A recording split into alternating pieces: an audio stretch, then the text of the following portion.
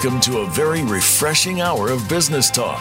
This is Game-Changing Business Model Disruption, presented by SAP.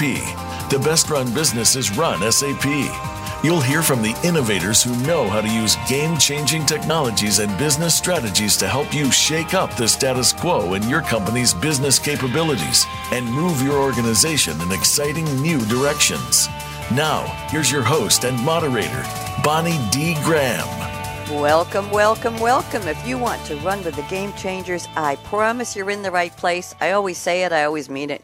By now, our global audience knows it's true. Let's see what the buzz is on the street today. Okay, I found a quote from Alex Moazed. I don't know if I'm pronouncing his name right, Moazed. He's the founder of Applico Inc. It's Applico, and just in case you're wondering, this is business model disruption. He started a business from his dorm room in college, racked up $9,000 in credit card debt to start a website and a business, and now he's worth $10 million. What can I say? Here's the quote. A platform is a business model that creates value by facilitating exchanges between two or more interdependent groups, usually consumers and producers. Platforms don't own the means of production. Instead, they create the means of connection. Let's just let that sink in for a second. So what are we talking about today? Well, here we are in the digital age. Come on, you know, you're probably there. We hope your business is there. And platform businesses are pervasive. They're starting to take off. You've heard us talk about that concept many times on this series, and they are fundamentally changing the world.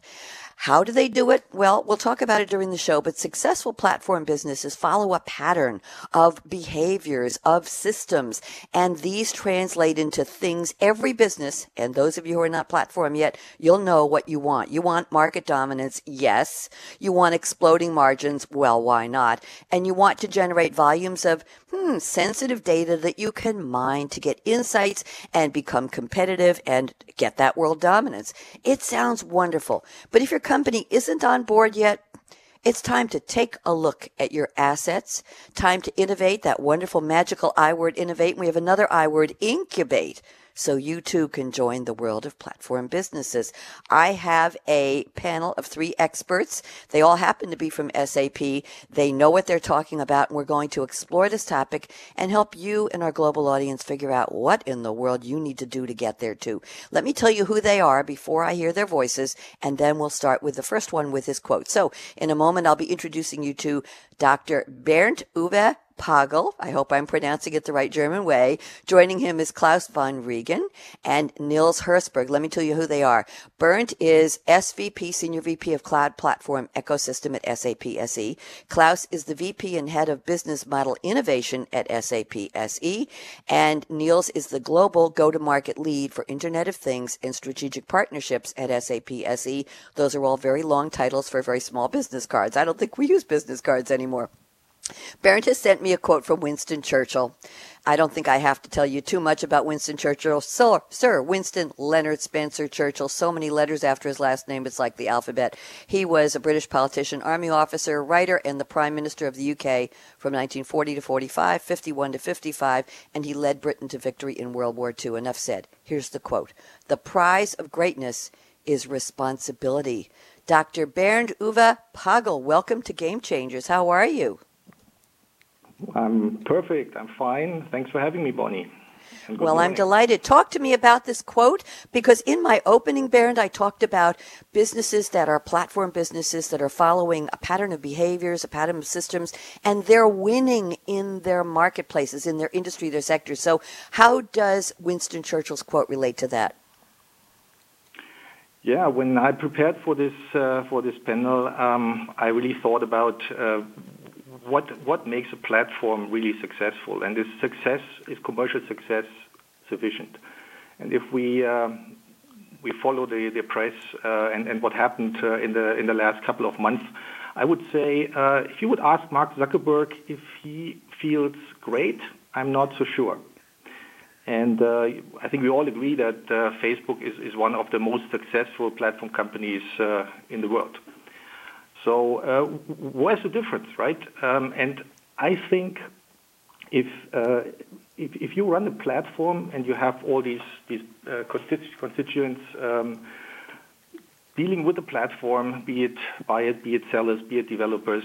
As a platform provider, you have a big responsibility for what's happening on the platform. Yeah, if you look at an Uber, you have to be responsible for the safety of the passengers. You have to pick the right drivers. As a social platform, to pick that example, I mean, you have to be responsible for what happens to the data. Yeah? You're responsible for what's happening on the platform in terms of, are the people mobbing each other? Yeah, you are responsible for what happens with the data in terms of, can it influence elections? Yeah, what we saw recently. So the responsibility goes far beyond commercial success, and that's why I think this is a great quote, because it should remind everybody running a platform that the responsibility might go well beyond the commercial side of it.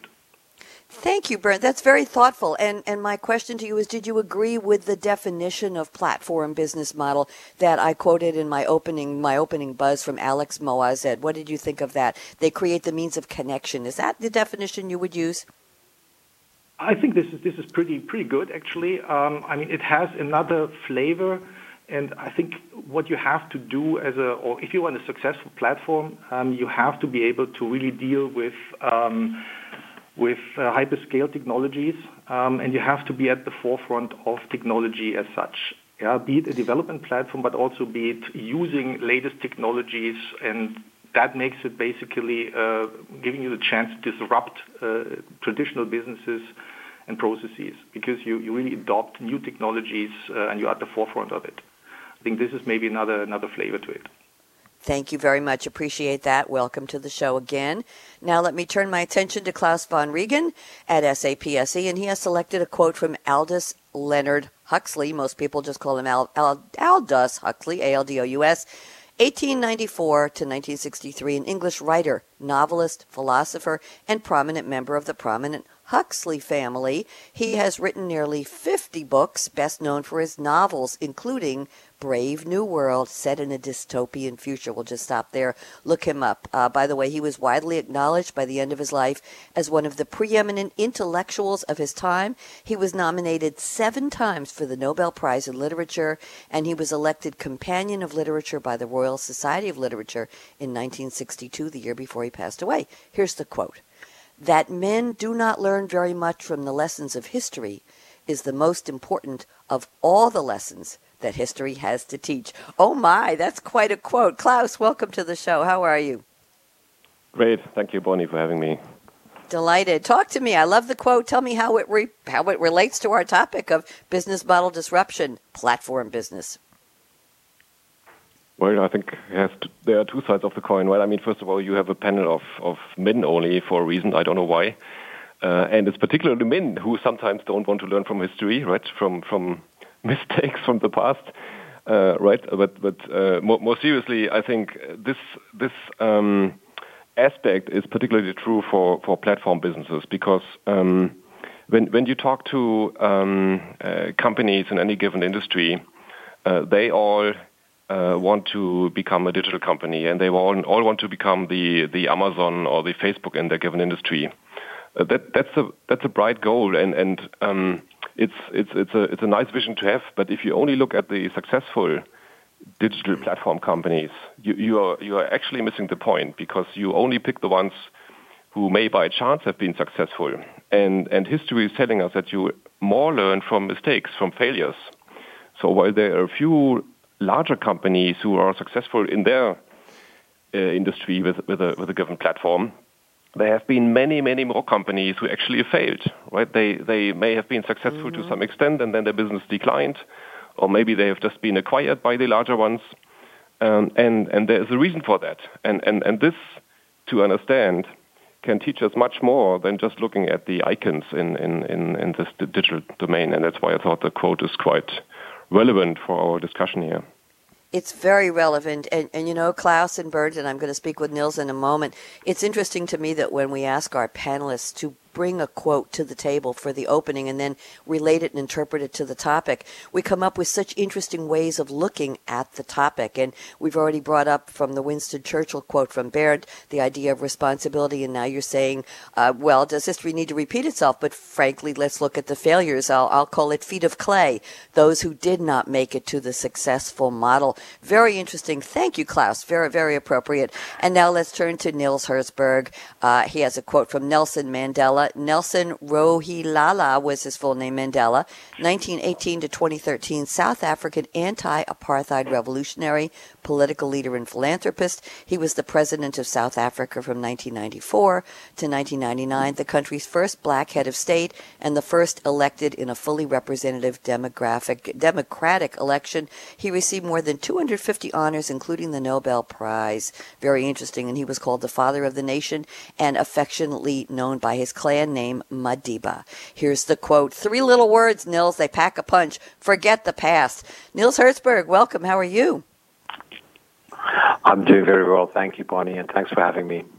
Delighted. Talk to me. I love this quote. It's 3 tiny little words. How does this relate to our topic? And let's fit it in with all the other quotes. Go ahead, Nils.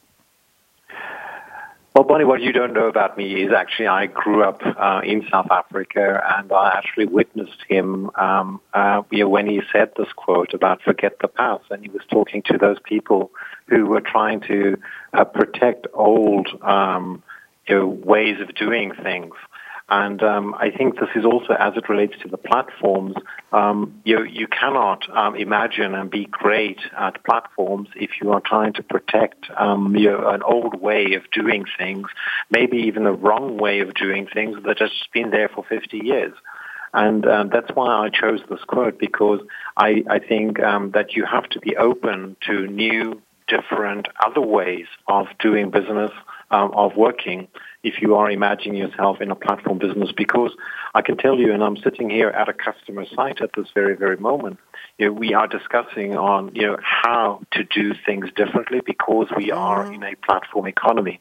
And hence, you have to remind yourself, everybody that is having this discussion is, forget the past, forget the way we worked in the past, because the way we're going to be in the future is going to be different. Very, very interesting. And I'm just going to put your quote from Nelson Mandela on the side next to the Aldous Huxley quote from Klaus von Regen, and thinking one is saying the most important lessons that has to teach are we didn't learn much, and Mandela is saying forget the past. So any thoughts on what part we should forget versus the lessons of those who didn't make it? Any reflection on that, Nils? And then I'll ask Klaus for his comment on that as well. Nils? Well, I was actually thinking about the same thing when I heard Klaus' quote, and it's actually very related. I think that I think what you have to be, yes, you have to learn to some degree, but don't be a hostage of all of that. I think that is the core of when you go into the platform economy. Don't be a hostage of tradition. That is, I think, the core. Yes. You can learn from, I'm a very lateral thinker. I always look for patterns, and you can learn that way from the past because things happen in patterns, but I think you have to disconnect yourself from tradition. Thank you very much. Let me ask you a question. Well, Klaus, I want you to chime in on this, but I'm going to ask around the table. How long have we had what we're calling platform business as a model? Is this new? Is it 10 years ago, 20 years ago? Klaus, why don't you start that one? I just want to ask around the table. Is this a brand new business model disruption, or has it been creeping in for a long time? What's your observation?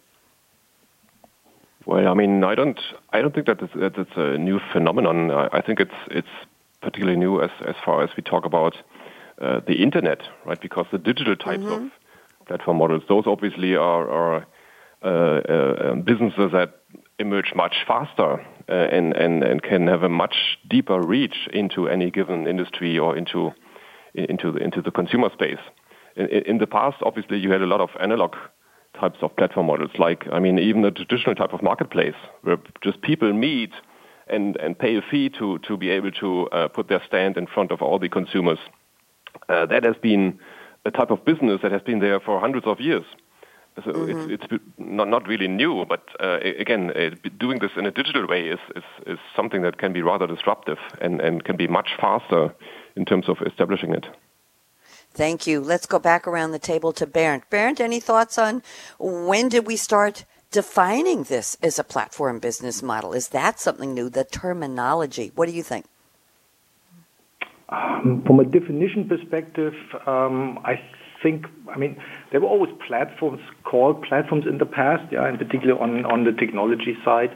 But was it really, I mean, according to the definition you gave, with this hyperconnectivity, with the speed, with the agility, I think this was formed rather as we interpret it today in the last, 10 years, 15 years.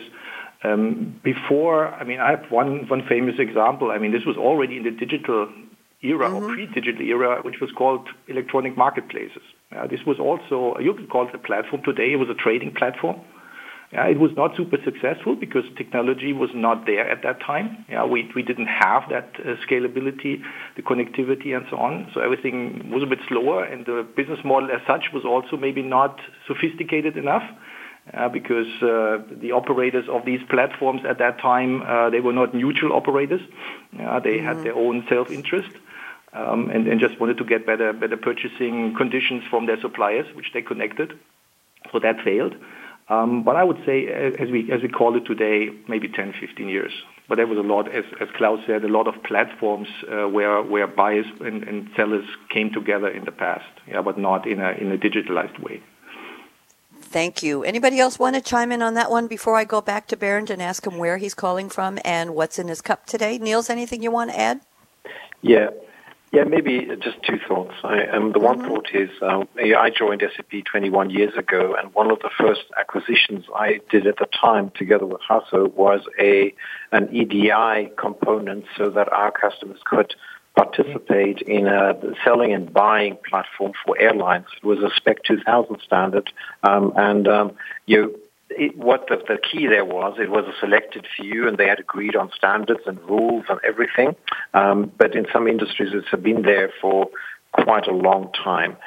The other interesting element, I'm sitting here, as I said, at a customer site, and we actually spoke about platforms of, be it an Uber, be it an under, or be it a middle. I think the old platforms were between buyers and sellers. I think what we are seeing is some folks attempting to be the Ubers of this world, overarching platforms, and there are other folks who are trying to be the foundation of platforms. So I think we have evolved in terms of our thinking, and both. I know, Bernd, you were involved, I was there as well, in all these commerce platforms at the time. I still remember our days in Palo Alto. Bernd, you want to add something? Go ahead. Yes, I remember these days as well. It was the good old times. And of course, Niels is right. I mean, there was the EDI networks and so on in the past, industry-specific networks, purchasing networks. Well, it was more networks. What is new now is the shared economies and these kind of business models, which are pretty new, and particularly on the consumer side. Yes, absolutely. Good. I tell you what. Now it's time for us to do our little What's in Your Cup Today segment, and I'm going to start with Bernd. I just had you in the hot seat there for a second. I told you we didn't have any hot seats on the show, but I love it when we go around the table and have everybody talking. That's always a good conversation. So, Bernd, two questions. I call them two personal questions, but not too personal. Number one, I know we called you, where are you today? And number two, if there's something interesting in your cup while you're on the air with me, I'd love to know. But if not, tell me, what is the drink that's your favorite in the whole world that really gets you going to think about platform businesses and other wonderful topics? Bernd? Yeah, I'm looking outside into the campus of SAP in Walldorf in Germany, and it's a beautiful spring day. So that's where I am right now. And actually, I have a rule. I'm trying to avoid drinking alcohol before it's getting dark, which in summer is a problem. But in winter it's okay. So my favorite drink is a red wine. Actually, it's a Chateau La Rosée, which is a Bordeaux, and I like this wine because it's a terroir wine, so it's really a wine which gets the flavor from the soil, from where it's grown. And I like this wine because it has a character, but every year it's different. And it's different because, and that of course holds true for a lot of red wines, but this is my favorite one. The winemaker needs to be very conscious about the weather, right? Needs to sense what happens, needs to react, needs to learn, needs to also apply new technologies to make the wine better every year. Still preserving the character, but the wine is evolving. And I think this is what you have to, if you run a platform and you want to evolve that, you have to be as cognizant about what's happening with your participants on the platform. You have to sense and you have to react, and you have to constantly improve also the technology to make your platform better. Unfortunately, my favorite chateau was bought a couple of years ago, and it's now was basically renamed, and now it's sold for 3 times the price. Even consolidation is happening in the wine business, but that's how life goes. That's the way it goes. A question for you. What's the label of your favorite one? Because I Googled it and I'm seeing Chateau La Rosée de Vitrac, one Dupin. I have here Chateau. Looks like there are many different labels. What's your favorite one? It's La Rosée. It's L, then a quote, then ARROSEE. ARROS. Okay, I will look it up while we're thank you very much, LARROSE. I will take it offline, absolutely. Thank you very much. We love to be introduced to interesting drinks. Thank you, Bernd. And let's turn to our second panelist, Klaus von Regen. Where are you today, Klaus? And what powers you? What do you love to drink? Tell me a story. Here we go. I mean, the place where I'm sitting is somewhat boring. I'm in the office in Walldorf as Bernd Uwe is, sitting here in a room, taking the call. The drink story is a little bit more exciting because the one drink I always like, particularly in summer, is rock shandy. Ever heard about rock shandy?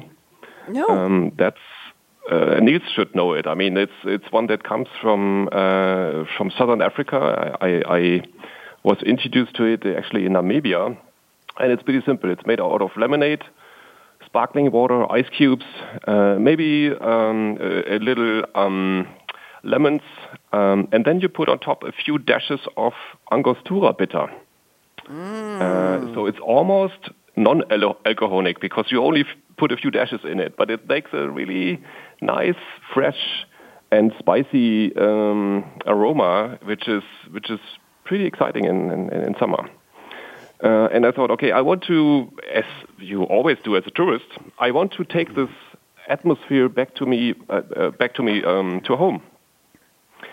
So I was trying to find this Angostura bitter in a shop somewhere in Windhoek, and it took me a while to find it. And eventually, I found the bottle and bought it. And then I realized that this bitter is actually produced in Erding, close to Munich, back in Germany. Huh. So actually, you go to Namibia to find a new drink, but it's made partly out of ingredients that are produced somewhere else far away. I love it. Those kind of funny. And what this also tells me is that everything is actually connected. Right? We are just one global economy. I was going to say that it's all available today, and you never know the source. By the way, I found very interesting. There's a website called SA Promo, and if you read it the other way, it's SAPROMO.com, and they have a recipe of rock shandy, and for our listeners, it's rock, R-O-C-K, shandy, S-H-A-N-D-Y, and they have a wonderful, glorious picture of what the drink looks like. Half a bottle of lemonade, half a bottle of soda water, Angostura bitters, few drops according to taste, ice cubes, and lemon slices, and they say plenty of reasons to stay well hydrated in the summer. Dehydrate even slightly, and your mood and your energy levels will dip, making it hard to focus on anything. To ward off the side effects of a dry spell, the trick is to stay at optimal levels. So try making rock shandy. What do you think? Does that sound good? Sounds very, very right. Very right. I'm glad. Thank you. And Niels Hertzberg, we'd love to know where you are. And what's your favorite drink in the whole wide world? Well, I'm not in Waldorf. I'm actually we're sitting in the offices of one of our pristine partners here in southern Germany, where we were actually discussing collaborations, and the point being that ecosystems and platforms live by the number of folks that are on the platform. In terms of favorite drink, well, in front of me at the moment I have an espresso, but I'm actually looking forward more to this evening when I'm driving home, and I'll be sitting at home with my wife, with my family. I'm a cigar smoker, and to a good cigar, you actually drink a very good rum. And the one that I drink is a Ron Zacapa from Guatemala.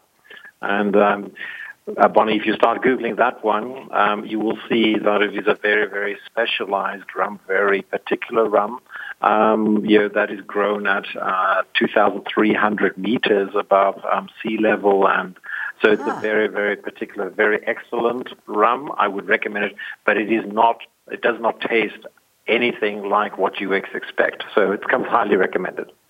And can you spell the name of the rum for me, please? I do want to look it up when we go on break. How do you spell it? Rum what? Yes. Ron. It's R-O-N space Z-A-C-A-P-A. Zacapa. Okay, Ron Zacapa. Yes, I will look that up and see how fast I can find some. Here we are.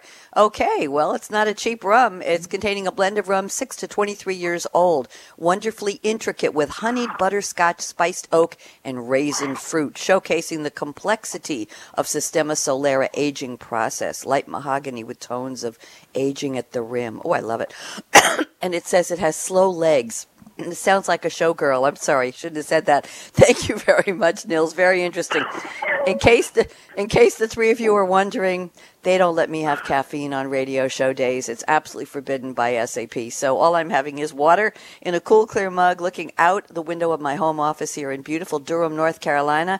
We started out in the early 50s this morning, temperature-wise, and we're going to be getting up to almost 87 degrees today. So summer is here, and I'm delighted. I'm Bonnie D. Graham. We're talking with three very smart, savvy, and I must say charming gentlemen on our panel today. Our topic is platform business models, friend or foe. We're going to take a 90-second break, and when we come back, I'm going to circle around the panel and ask them how they weigh in on that. Is platform business a friend? Is it a foe? And then we're going to do a deep dive with a couple of topics each of them has provided to me before the show. My special panelists are Bernd Uwe Pagel, Klaus von Riegen, and Nils Herzberg. So don't even think of touching that mouse, that app, that dial. I'm scratchy, but I'm here.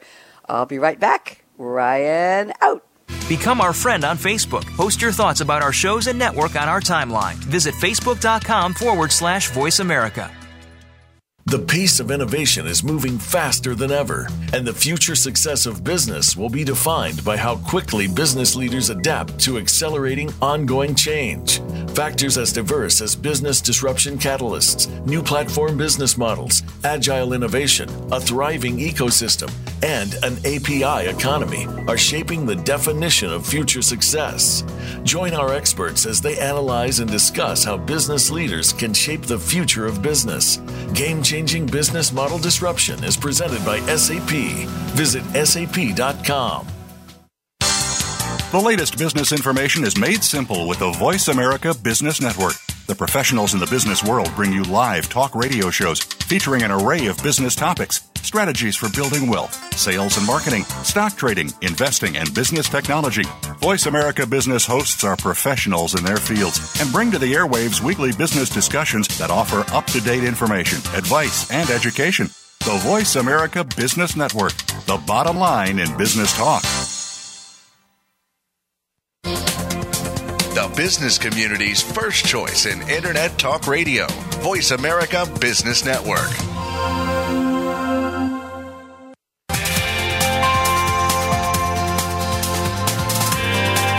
You're listening to Game-Changing Business Model Disruption, presented by SAP. Email your comments and questions to bonnie.d.graham@sap.com. And you're invited to tweet during and after the live show at Twitter #SAPRADIO. Now, let's get back to Game-Changing Business Model Disruption. Yes, indeed. Let's get back to our wonderful panel today. I'm speaking with Dr. Bernd Uwe Pagel, Klaus von Riegen, and Nils Herzberg here on Business Model Disruption, talking about platform business models, friend or foe. I haven't asked that question yet to the panel, and before we do a deep dive into parts of the topic, they sent me their notes before the show. Let's go once around the table and answer me friend or foe, and then 2 sentences on why. Bernd, go ahead. Sorry? Two sentences on why? Friend or foe? What do you think? Is our business platform models friend or foe? I think, look, it can be a friend, if you do it right. I mean, if you find that transformation, if you can build on your assets as an existing business, I think it can make you a better and a more successful company. But that means you have to really understand these models. You have to understand the assets you have, and if you can transform them into a platform. Not all companies might be able to do that. It's also, I think, if there are platforms out there, can help you if you use them in the right way. It can help you to also grow your business.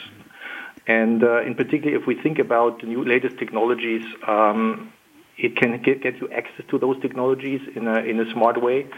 It can help you to get access to data in a central way. It can help you to store your data, so you can really help coping with all these technologies out there. Of course, if you don't be agile, if you don't look into it, if you're not changing yourself, then it can be your enemy, and it can kill you. And that's the disruption we see in many businesses. Okay, somebody needs to answer a phone there. Thank you, Bernd. Let's turn to Klaus von Riegen. Agree or disagree, friend or foe? What do you think, Klaus? A big friend, first of all, because platforms are obviously the future of business and how to do business. And everybody wants to be in a type of platform business, right? Because it's a proposition where you, if you have a running platform, all what you need to do is to ensure that the value you deliver continues to flow, and that the number of participants on your platform is growing. And as soon as you reach this so-called network effect, then it's pretty easy. Then you have somewhat of a self-sustaining system, and there's always more people who are joining than leaving your platform. The downside of this, if you only look at platform types of models, this is pretty difficult to achieve, right? I mean, how do you actually start establishing one, right? Because in the beginning, if you just have an idea, you talk to some companies who produce content, and you talk to other companies or users who want to consume that content. They may like the idea, but in the absence of a platform, in the absence of having participants who do business on the platform, you cannot sell it. Because you don't sell a product, you sell actually access to the platform. And in the very early days of you starting your business, you cannot sell anything. So you either need to heavily subsidize it to give it away for free for some time, or you may need to have one side of this marketplace already part of your customer group, and then you give them access to the other side of the market. You need to really think about how do you get started, and how long do you want to subsidize this before you can really create so much value that you can actively monetize it. And that's the tricky element, and because it can take such a long time, and you can easily fail, as I mentioned earlier. So understanding the metrics, how you measure success in the early days, and how you manage value proposition in these early days, that's the one thing you need to focus on, and that makes it a great opportunity, but a big challenge at the same time. Thank you. Nils Herzberg, thoughts? I think the answer is both. It can be a great opportunity if it actually helps you to get global scale and reach, if it helps you to get to your customers or to get new customers. On the other hand, it can be a huge threat. I think Bernd already pointed out it can disintermediate you. It can actually disconnect you from your customers if you are not playing a platform economy right, and then suddenly somebody else is taking the value, and you are just helping that other person to actually have the contact. So it is both, Bonnie. Honestly, it's both. Thank you very much. Okay, the good and the bad together, and yes and no. Okay, so we have a disparity of answers. I like that. Let's do a deep dive into some interesting parts of the topic. Dr. Bernd Uwe Pagel sent me the following in his notes before the show. Let me read a little bit, and then Bernd, why don't you give me a 2-minute explanation of this, and then we will invite Klaus and Nils to comment. Then I'll pick a topic from Klaus and one from Nils. So let's go around the panel. So, Bernd says, responsibility of the platform owner, quote-unquote owner, for what happens on the platform is crucial for sustainable success. And let me add some details here. Ensuring data privacy. We all know GDPR is rearing its head in just a couple of weeks.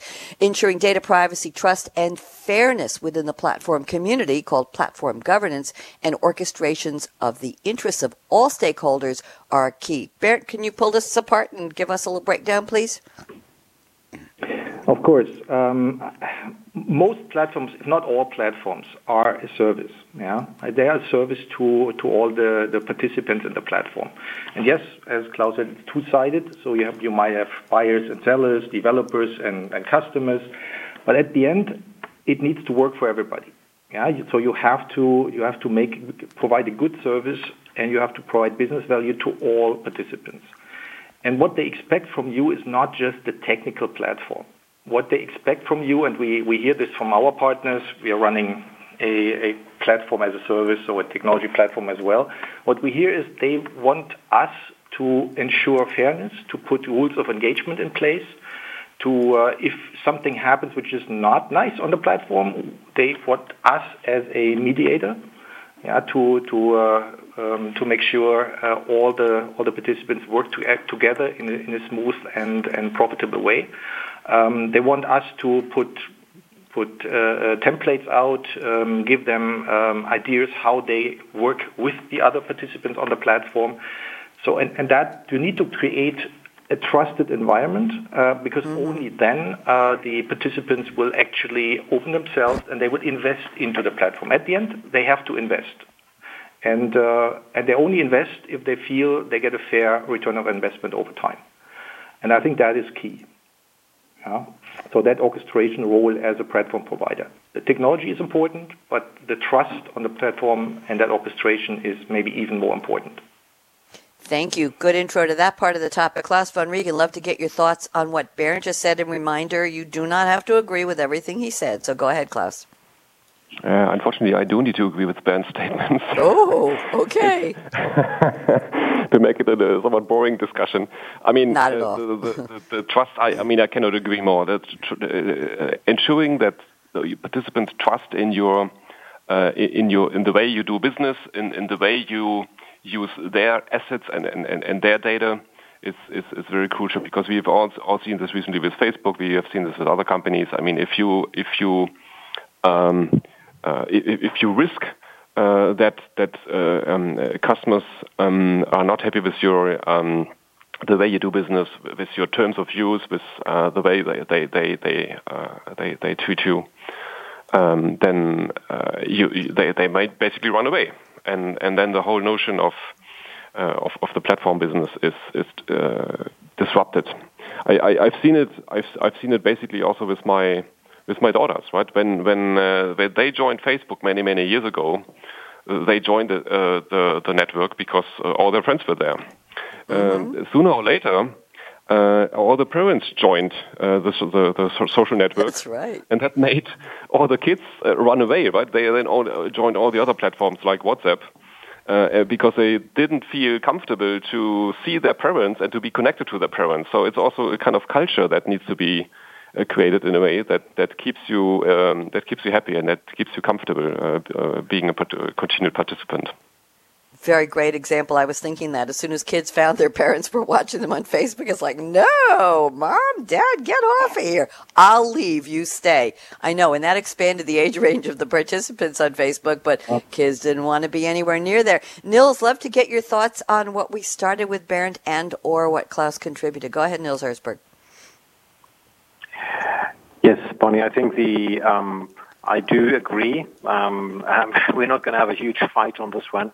I think, though, that there is a difference between your platforms for consumers and platforms for enterprise. I think the point that Bernd is making about trust and fairness is even more important. For me, it is going to be, many platforms are about data custodianship rather than data ownership. I think that it is much more intricate of what platforms in the enterprise space are required to do, and how trust can be broken, and it is a B2B is mostly a platform amongst equals, while you're in the consumer space. The consumer himself doesn't have a lot of necessarily power to negotiate anything on a platform, and I think that there is a significant difference between what you get on the one side and what you get on the other side. Thank you very much. Okay, I want to move on. I'm looking at Klaus's notes here before the show. And Klaus, I probably should have put this one first in the conversation, but I think we need to cover it. You ask, how do you get a new platform business going?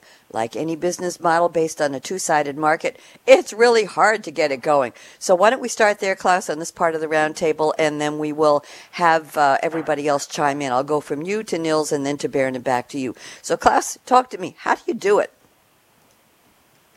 How do you do it? It's very seldom that you start a platform model from scratch, right? Where you basically invite both sides of the market to join your business, because in the early days there is no value proposition for either side, because they cannot do business with the other side because they're not there either. So what you need to do is to think about how to incentivize them to join. So either you give it away for free for some time, and you immediately provide a service for them without doing business with the other side. Maybe you can provide standalone services, right, so that they can make use of generic services that you provision in your technology platform, or you already have one side of the market already. So, for example, is in a software company, if you have already addressed a market with a certain type of software or cloud services, then you can tell them, okay, I am also planning to connect you, my existing customers, to your trading partners on the other side of the market. And then you can immediately create a value proposition for the other side. Of course, you then need to decide how do you ensure that the value proposition is understood, and that you can actually follow up on this in an incremental way. So doing this takes time. It is difficult. So what I always preach when we look at new business models, also in our customer groups, I always say, well, you need to not test a product. You actually need to test a business model and the way how you incubate it. So what's the minimum viable platform, if you want? How many developers on the one side, how many users on the other side do you need at a minimum to demonstrate that your platform is not only feasible but also viable, meaning that it can create value and that you can also make money with it. So that's something that needs to be thoroughly planned and tested in the market. And that's, in abstract terms, the way we should do it, but it's always different depending on the market you look at. Thank you very much. I have a quick question before I bring in Nils and Bernd. Klaus, whose job is it to do this? To say, hey, we need to be a platform business. Hey, we need to rethink our model. Hey, we need to more connect the supply and the demand. Hey, we need to come out really screeching out of the gate again to reinvent our business, and we need to do this. Is this something that takes years? Is this something that comes from the owner of the business, from the C-suite, from new employees coming into a business? Where does this concept start of I'll call it the metamorphosis or the transformation of an existing business? Just a quick answer from you. What is your observation? Well, I mean, if you wait, if you are the incumbent in a given industry, and if you wait, then somebody will do it at some point in time, as a disruptor, as a startup, and they will just try it out, and they will find investors who fund this type of idea.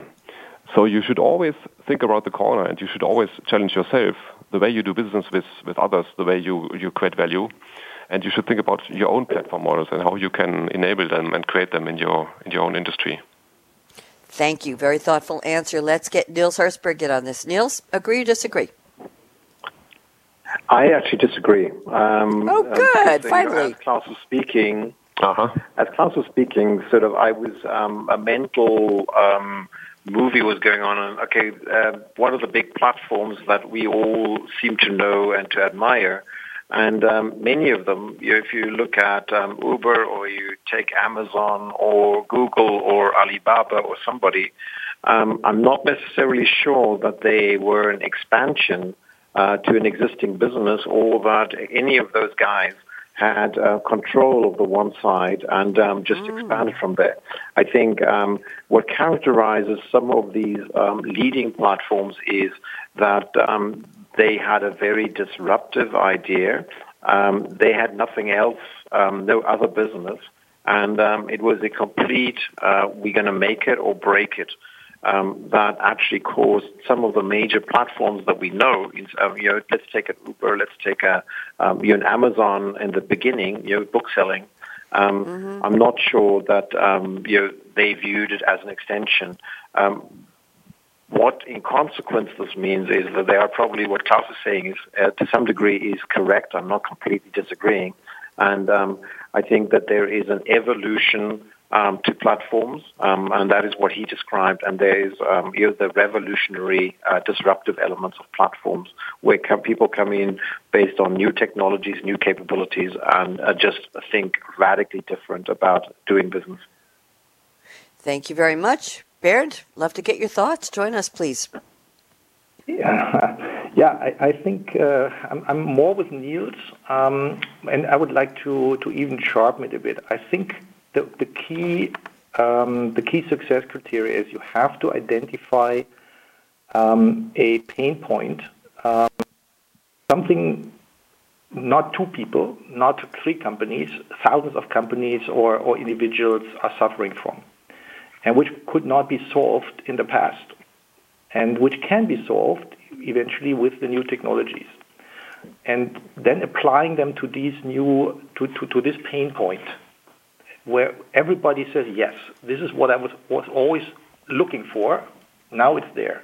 Then you get rapid adoption, and you need to be laser sharp on what that is. If you build a platform and you're not laser sharp about what you want to achieve, you might invest in the wrong areas. Yeah, even on the SAP side, I mean, what is our biggest asset? Yeah, we have a platform where a lot of developers, companies are investing and building their applications. Is it truly the superior technology, or is it access to the SAP customer base? And based on that answer, you need to build your platform in the right way, and you have to really make sure you fulfill the needs from your participants. So I think this is really key. You need to be laser sharp. Thank you very much. You know what? We're just about ready for our predictions round. But Niels, there's something very, I think, controversial in your notes here that we have to get in before we go to our predictions. So we'll have a little less time for predictions. You say the world needs as few platforms as necessary, not as many as possible. Getting there will require significant investment, platform wars, winners and losers, and consolidation. I'm going to give you 1 minute to tell us a little more about what this means. Niels? Yes, but it's actually, it actually is looking at history. If you see how the telecommunications industry worked and how they consolidated, and that you and I are actually able to communicate across continents. Platforms live off the fact that there are lots of people contributing, be it buyers and sellers or demand and supply, whatever. And if you split that across too many platforms doing the same thing, the synergies do not come in, the business cases do not work out, and then I think we've all seen consolidations and a few coming out at the top and a lot ending up at the bottom. This is obviously also the challenge, Bonnie, about So which platform do I join and which one do I ignore? So the listeners of the show will probably say, yeah, Niels, great. So tell me which one is going to be the winner. That is the point that we don't know, and that it's hard to predict. But it is very, very clear that we need as few as necessary to really get the benefit from all of this. But then, the part of the prediction, you probably want also a prediction. I think that platforms will attract regulators. We're seeing that with the very big ones. We're already seeing it. We've seen it in the past that the regulators come in because platforms can be so powerful and they can drive abuse, which comes back to the point that Bernd was making. You have to drive trust, otherwise you're going to get the regulators. Thank you. You started my predictions round for me. Thank you, Niels. I appreciate that. I was going to give you 60 seconds, and you used them very, very well. So now let's circle around to Dr. Bernd Uwe Pagel. Bernd, I have 60 seconds for you. What do you predict will be changing significantly, dramatically, or not at all, let's say between now and 2025, any time in the future? Bernd, go ahead. Yeah, I don't have the glass ball, but first, I think I also would go with Niels here that we will see regulation in particular on either on monopoly platforms or on platforms which are handling consumer data. I think this will happen sooner or later. It's very hard to predict because regulators usually work a little bit slower. But I would say 2025 we will have something in place. On the one additional aspect, that would be my prediction. And I go with a number of the World Economic Forum, and they predict that by 2027, 10% of the global GDR is stored in blockchain, which is one of these innovative technologies. So if that is true, then 10% of the GDR will be stored on platforms, because blockchains will be one technology on platforms. And the other predictions by that time, if these are business to business to consumer platforms, of course, most of the data will not come from human beings. That this will be transactions data, interaction by systems, by devices, by sensors. So in particular, the business platforms will have no UI in the future. A lot will happen fully automated. Thank you very much. Klaus von Regen, I saved exactly 60 seconds. Well, you know what? I can give you 90 seconds, Klaus, because they were so concise. Go ahead, Klaus. Predict for me, please. Oh, okay. Thanks. Oh. So I think, and I would predict that the topic will increase its relevance in the future because sooner or later also data monopolies will arise. And the notion of platform models will be more important.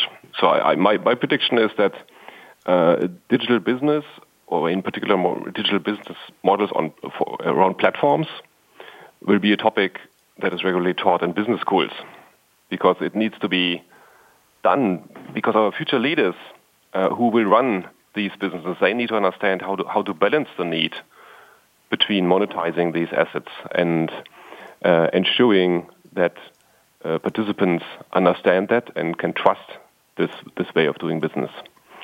So I think there's a lot of education still needed, and that balances these different needs, and that's where I see a role of business schools in particular. Thank you very much. Great aspect we just brought in there. I appreciate it. I want to thank my three very savvy and charming and cooperative and flexible panelists. It's the first time for all three of you on Game Changers Radio with me, and it has been a true pleasure. I have learned a lot, and I know our audience has as well. Quick shout out to Mark Giol and Torsten Liedek, who work on this show. We have 35 different Game Changers mini-series, in case you're wondering, and this is one of our newer ones this year, called Game Changing Business Model Disruption. We thought it was so important to bring this information to our global audience that we started a mini-series series right on this topic. So thank you to my three panelists, Bernd Uwe Pagel, Klaus von Regen, Niels Hertzberg. It's been a real pleasure. And a shout out to Ryan Treasure, VP of Operations and everything at World Talk Radio, for being my special engineer. Get well wishes to Aaron, our regular engineer. Aaron, I hope you didn't catch the cough from me. I did the best I could not to cough during the show. And I have a call to action as well. And here we go. Fasten your seatbelt. What in the world are you waiting for? Go out and be a game changer today, just like Dr. Bernd Uwe Pagel, just like Klaus von Regen, and just like Niels Hertzberg, and maybe like me. Have a great weekend, everybody. Talk to you next week here on Game Changers Radio. Bye-bye.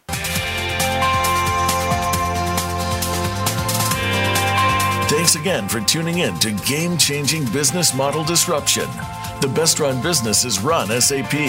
To keep the conversation going, tweet your questions and comments to Twitter hashtag #SAPRADIO. Please join host Bonnie D. Graham on Thursdays on the Business Channel. We wish you a positively game-changing week.